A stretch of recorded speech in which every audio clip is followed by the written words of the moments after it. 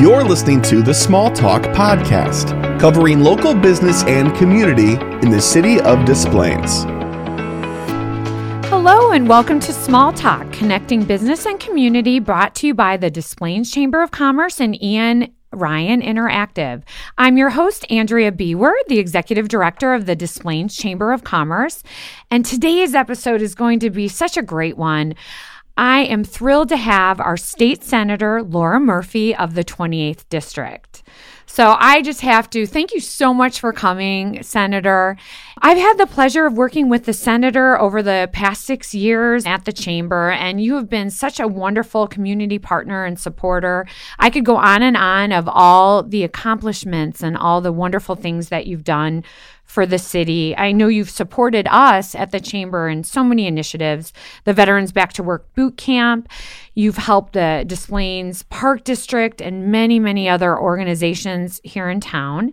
And you were even awarded the first ever, and I think this was in 2021, our Community Partnership Excellence Award for all your outstanding efforts that you've done. And you helped, I know, several member companies like LSG Sky Chefs. Again, the list could go on and on.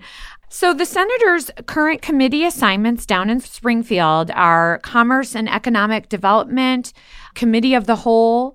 You work with the financial institutions, Vice Chair, Higher Education, Insurance, Public Health, Executive Appointments. Boy, you're busy. Executive Local Government Chair, Subcommittee on Election Law, Sub-Chair. You've done a lot. You're busy.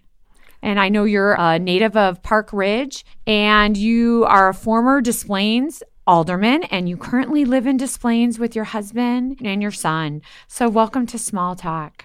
Andrea, thank you so much for having me. I'm really honored to be able to be here. And wow, what a great introduction. I really appreciate that. But I only can be successful because community members make it easy for me. I just think my job is to help support people within my community, constituents in my community.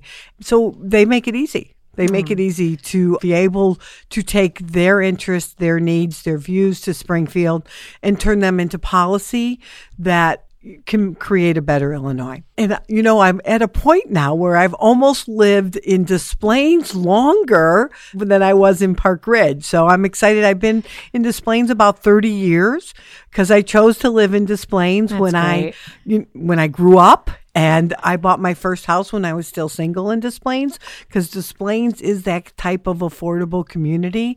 And then I just wanted to give back. That's how I got involved to be an alderman. And I thought that was really important. And I think that Des Plaines is such a hidden gem in the really northwest suburbs. And we hope to change that, but it is. It really is. And someday special. We're going to get it to the next level. I think that's what we all aspire to do. And the potential is here. We just have to put it all together at some point in time. And excited about helping with that as well. I am too. It seems like all the pieces really have been falling together. And I know we've had a difficult last couple of years, but we're working forward and great things are on the horizon.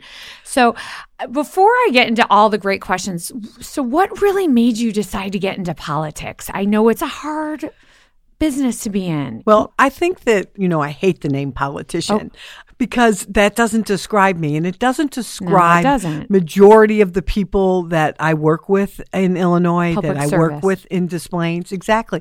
It's public service. So it becomes a calling. It just happened that I grew up in a family that was politically orientated. My mother was really involved, and we were raised with a mindset that you have to give back to the community. You have to give back. So I was fascinated one time by hearing Adlai Stevenson speak he had like a town hall meeting. And I just was fascinated by the interaction of people with him and his response and how that all worked. And maybe that was the seed. And my sixth grade history teacher, Mr. Cassert, I think that might have been the seed that got me involved. And when I was in sixth grade, Watergate was going on. Wow. And we saw, it was the first time that you saw all of those hearings televised. And we we could watch them. And I don't know, I just felt like I liked this whole, so that's why I was a political science major too. Yeah, I mean, it gives you a sense of purpose and you could make a difference. And boy, you really have made a difference. So it's a great thing that you did decide to go into. So what does supporting small businesses look like to you? You know, we all know small businesses are the backbone of our community. Without small business, no community can be successful. So, but you know, what does it mean to support them? It's more than going to your local grocery stores and vendors and businesses. I think in my role as a state senator, I have to ensure that every policy that's enacted and formulated does not harm our small businesses. Right. So I'm cognizant that what will this do to their bottom line? What new regulation, if this particular bill is passed, what new regulation would it impose on a small business community? What's the tax structure that we're setting up? So I was happy I've been in the General Assembly since 2015. I was appointed, ran in 16, again in 20, up for election again in 22. But one of my first bills was Senate Bill 865 that eliminated fees for small businesses. So when you wanted to, it helps make it easier to form a business because we have so many people with entrepreneurial skills. Right, especially now. I mean, that is the trend that we're hearing from the next generation. So very important. Even during the pandemic, Illinois had 70% more startups than any other state. We ranked 6th in the nation with the number of startup communities that we've had, even during a pandemic. So we're trying to make it a culture of being more business friendly. This is a place where you can come and small businesses just have morphed into so many things. Right. You know, whether you're a craft brewer these days, whether you're in technology, whether you're in a service-oriented business, you know, there are so many areas that we can help you expound on these days. And we can make sure that we have policies that help you rather than hurt you.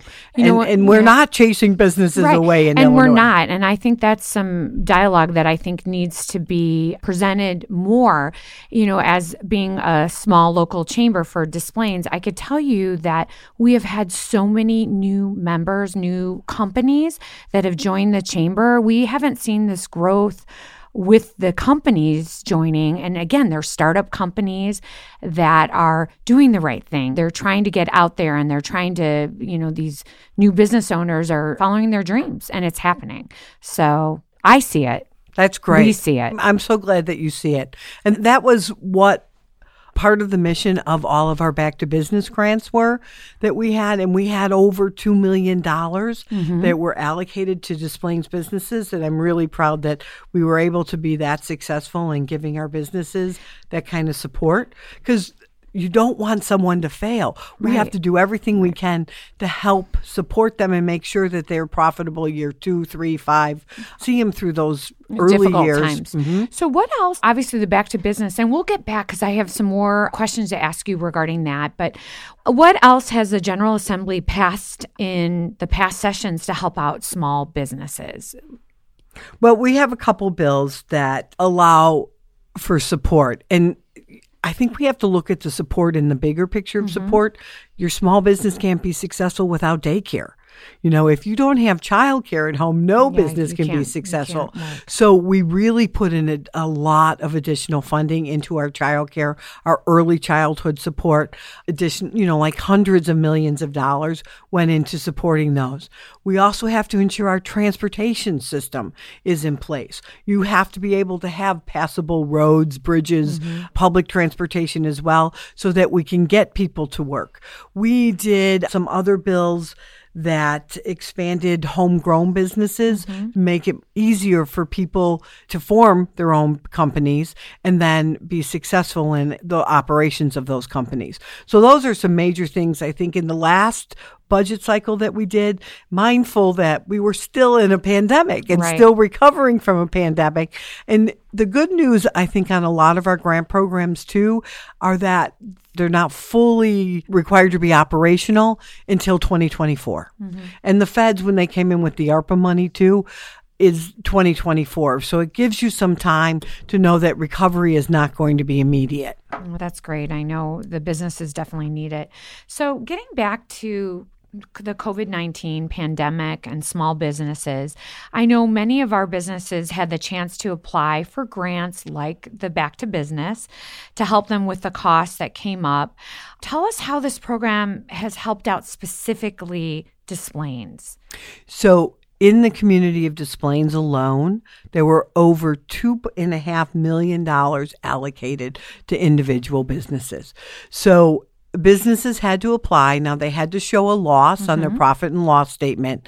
But because, the good and the bad, because Des Plaines had a higher level of COVID than some of our surrounding northwest suburban communities, we were considered a priority community so that we could get some additional funding for that. And thank God we were. And we know a lot of that additional funding and the attention brought, we're very thankful to you. Well, and that's how we got the vaccination site at the old Kmart location. Because we had to fight for those things that weren't. But we needed it. Yeah, we needed it. Yes, they should have been here. And all resources, we have sometimes a suburban and Chicago butting of heads.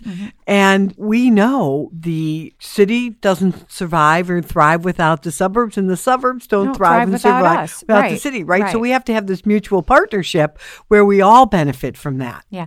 And I have to thank you because obviously when the shutdown happened, I could tell you the Des Plaines Chamber, part of the way that we survive is doing events. Well, yes, we had to pivot and do Zoom events like everybody else, but obviously our revenues suffered tremendously. Also, many of our members, especially some of the restaurants, they had difficulties too. So our year was really down and we were able to apply and we actually received some of that grant monies. And the great thing about organizations like us is when we get those monies, we put it right back out and to trying to help out the businesses in our community. So I do want to thank you, and several member companies I know personally were helped by those grants and are here today as a result because of that. Because they wouldn't have been without it. And we knew that people needed money, and nobody wants to be dependent on government. But there are times when we face an unprecedented pandemic that government has to step up. And frankly, that's the role of government, is to step up when people are the neediest. Right. And we've just provided, not handouts, but hands up to make sure that you were going to be able to be successful. Because can you imagine if everything had no support? I mean, nobody was able to financially make payroll. No one pay their rent. No one can pay their mortgages and their utilities. The world basically would come to a standstill. So government had to step up at that role. And it's nice to know that it just doesn't happen to businesses down in Springfield or in Chicago. It's actually helping out the real communities that we consider that are our homes. So thank you very much for your efforts on that. Is there any other thing coming in the future that you know of? Because I also know that this year, with all the rising costs and everything, the businesses are still being affected right now. Is there anything on the horizon or anything that we could share right now? Or Well, there aren't going to be any additional grants allocated because we have used all of our ARPA money. The state of Illinois received a little over $8 billion in ARPA funds. And like every other state, we spent all of it as we should. It's a grant. We needed to shore up our businesses and make sure that people were successful. But one thing that has occurred in the state is that our credit ratings have significantly increased. We have had significant credit Which upgrades. That affects people's businesses. Absolutely. I mean, that's in a positive way. Yep. When someone's going to finance and they look at the state that they're in, when our credit ratings are upgraded, it benefits the entire state. We made some really significant inroads in this last budget cycle to provide stability to programs, and we didn't provide new funding or create new programs that had to be funded. We tried to provide stability. So for the first time, In my adult life, I believe we have a real rainy day fund that has been funded at $1 billion so that if an emergency occurs within the state of Illinois, we'll be able to go to those resources. We have, for the first time too, received the Pew report, which a lot of people, financial people, like to follow Pew's research. And Pew even said that our pensions are headed towards stability. We were able to make a significant increase in our payments. So like it's the person, if you have some credit card debt and you only pay the minimum amount, you never get out of debt. So we were able to pay a significant $500 million in addition to the bottom payment that will help offset the cost of the interest in our pension debt. So that helps get us on a point of more stability. And everything that we can do at that end helps our businesses because it gives Illinois a better reputation. And so when businesses look to come into, they're looking at all those things as well. And stability, I think, and being able to plan, often businesses tell me that's the number one important thing in their arena is we want stability. We want to be able to plan. We want to be able to know budget, what's happening. Exactly. Yep. So future years down the road, we want to know that we're not going to face significant tax increases or things of that nature. They really want to know that. Yep. But the one thing we're still working on is a better process of funding our school system, which of course relies on property taxes. So I know we can't have any discussion without acknowledging that we still have some pretty significant property taxes in the state of Illinois. And what we have to do is work, I think we have to work to funding more at the cost of education so that we can not ease that burden. Yep, on the backs of property taxpayers. Full but I support have of to that. put in a plug here. This is a pre-COVID number, but Illinois ranked 5th in the nation in our ACT scores. So we're making that investment from our property taxes into our kids' education, and we're seeing a value that comes back from that. So few people realize that our education system, although everyone has opinions on success or not, but it is working as we see the numbers that are accepted nationally. It's absolutely working. And even I feel, as a mom of an older child, but I also have 2 kids that are younger in middle school that are going on to high school. When you get those reports quarterly and you look at their scores, even from the younger kids level, we're doing well. I mean, the schools, and especially the schools, in this region. So, yep. And we know that we have to work on the equity and parity throughout the state, but we're starting to get there. Right. We're starting. Nothing happens in a day. Absolutely not. No. Heard that time and particularly and time again. Government, right? Yeah. Government is not known to be the forefront. Often we are picking up behind. Right. Senator, what was done specifically to assist the hospitality industry? Because I know they probably, just like, as I mentioned, the chamber, with us with not being able to do events, obviously we weren't able to do events at the local area restaurants and bars and banquet halls. What was done specifically to help them during the time when everything was shut down? So, and people weren't going out. Yeah. So well, even if it, right. Yeah. they were everything scared. was closed. So that was a difficult time for restaurant owners or anybody in the hospitality arena, and all the businesses too that thrive off the hospitality industry. Which is a lot of businesses here. I mean, you don't even realize how many things that. So some things that we tried to do is we changed laws. We changed our liquor laws to allow for packaged liquor to go out. So when the wave went, okay, we'll move to takeout. Well, then you could People love it. Yep, yeah. You could, and they could drink in their safety of their own home. Exactly. And we could have to-go cocktails Right. and do things of that nature. We eliminated the fee for renewing your liquor license, knowing that people are still in the recovery phase, so that we'd be able to waive that for a short period of time. We created a new fund to help specifically the smaller hotel industry, because the feds had come in with a system that if you were over $25 million in profit, that you received some grant funding and from the those feds. are all managed by the bigger chains. Yeah, the exactly. smaller hotels are independent management companies. And absolutely. Yeah. So we said that let's provide some funding for those that are $25 million and below, because they're the ones too that need some assistance. And think to of all weather the storm. employees that they hire Exactly. that unfortunately couldn't work during that time. Yep. But I think the good news is we're hearing hotel occupancy is back It's up booming. to like 70% or higher, right? When I say booming, let me say that it's doing much better. Yep. So I think you can see evidence that those programs worked.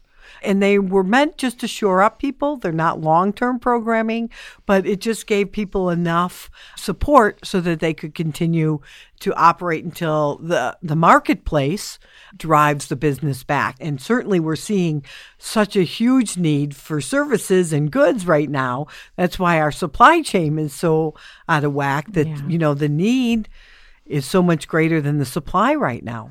Which is hopefully is eventually going to catch up, but it's going to take some time. Yeah, definitely. So what are you hoping to work on in the future to help out small businesses as we look forward to the future? Well, here's something I appreciate that question because I've given that a lot of thought. And I thought, well, of course, we have to enact legislation that's going to support our small businesses. But a number of us who are making the policy aren't small business owners. I think that we should work together, Andrea, and set up a roundtable group that meets like quarterly so that we can communicate what are the biggest needs that we see in the small business arena. And staffing and training.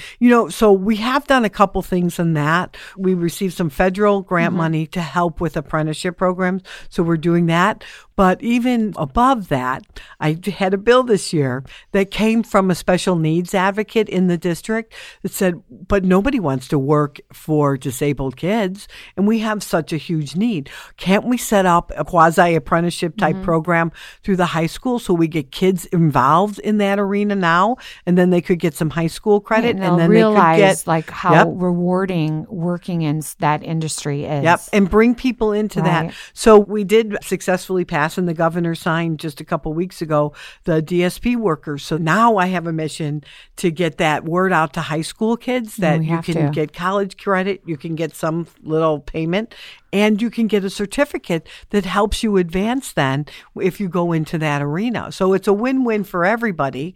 And, we just now are going to start getting that message out. So I have an intern in my office from District 207 who attends Maine West High School. And he came up with the idea of creating this video to show his classmates the potential of other businesses that they have and how rewarding a job in this arena could be. And it's so great us getting some of the students involved at the high school level. I know we work with Kayla Hansen and their team over there with the same district, and they're amazing. And we have an intern that actually started a week ago that is helping us get into the century too, and we're going to be doing videos on TikTok and all that. But that is so crucial to get the word out to them so we could help solve some of the problems of the future. I agree. Yep. So would you have any advice, especially to your intern or for anybody that young professional that wants to get into politics to feel just like you were? Obviously, with the changing times, some kids are feeling like they can't make a difference, but they can. Do you have any advice to any one of these young professionals that are graduating high school, how they could get involved in public service to make a difference? Yeah, because I think they just have to get exposed to it. And first off, believe that every single person can make a difference. And even if it just starts with writing one of your legislators, one of your elected officials, and hopefully they will be responsive. I know our office tries to respond. Will be. Yeah. And then, it's an election cycle. I'd encourage them to go and volunteer in any campaign that they like, whoever they can read up. There's many things that are good about social media, but they have access to information, so they can read on a candidate. They can go and volunteer. And that's how they're finding their information. Yep. So it's important that they find the right information and and make a difference. Absolutely. Right. And then that's a great way to get the exposure. And they can see what it's all involved and know that that's the only way we make change, right? We've always learned, I think we were taught that, you cannot change the rules until you're at the table. Right. So jump in. Yep, exactly. Volunteer. And it doesn't happen overnight. Right? We know that you have to continually work at this, but anything worth having has been worked for. It sure has. God, that's great.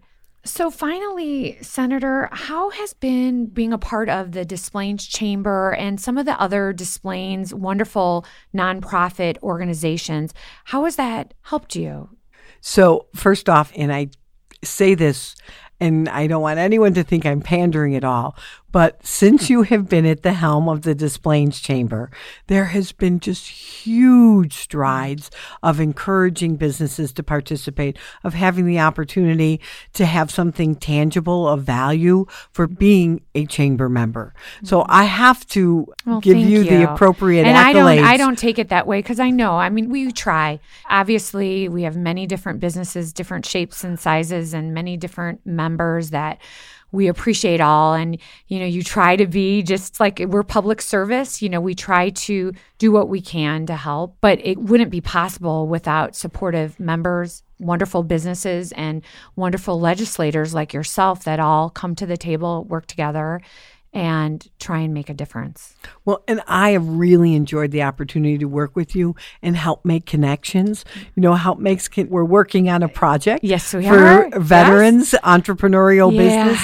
And so for me, it's really rewarding when I'm able to try and help make that connection, because it's not all about legislating and policy making. It's about communications and people, right?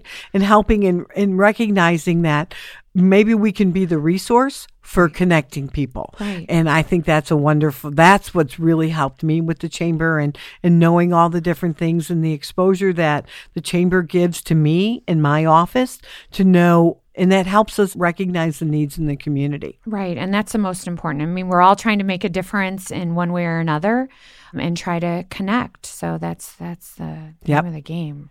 Well, thank you so much for your time. I know you're so busy, and we appreciate you coming out and really educating our listeners on what's happening, what's brewing. Well, so I thoroughly enjoy spending time. And if ever there's anything else you want to talk about or have, I'm happy to come to meetings and just discuss and communicate, because that's how we solve problems. That's how we do it. And so speaking of that, how can any of our listeners get in touch with you or your office if they are hearing what you're saying inspired or have an opinion? Like, how can they connect? Sure.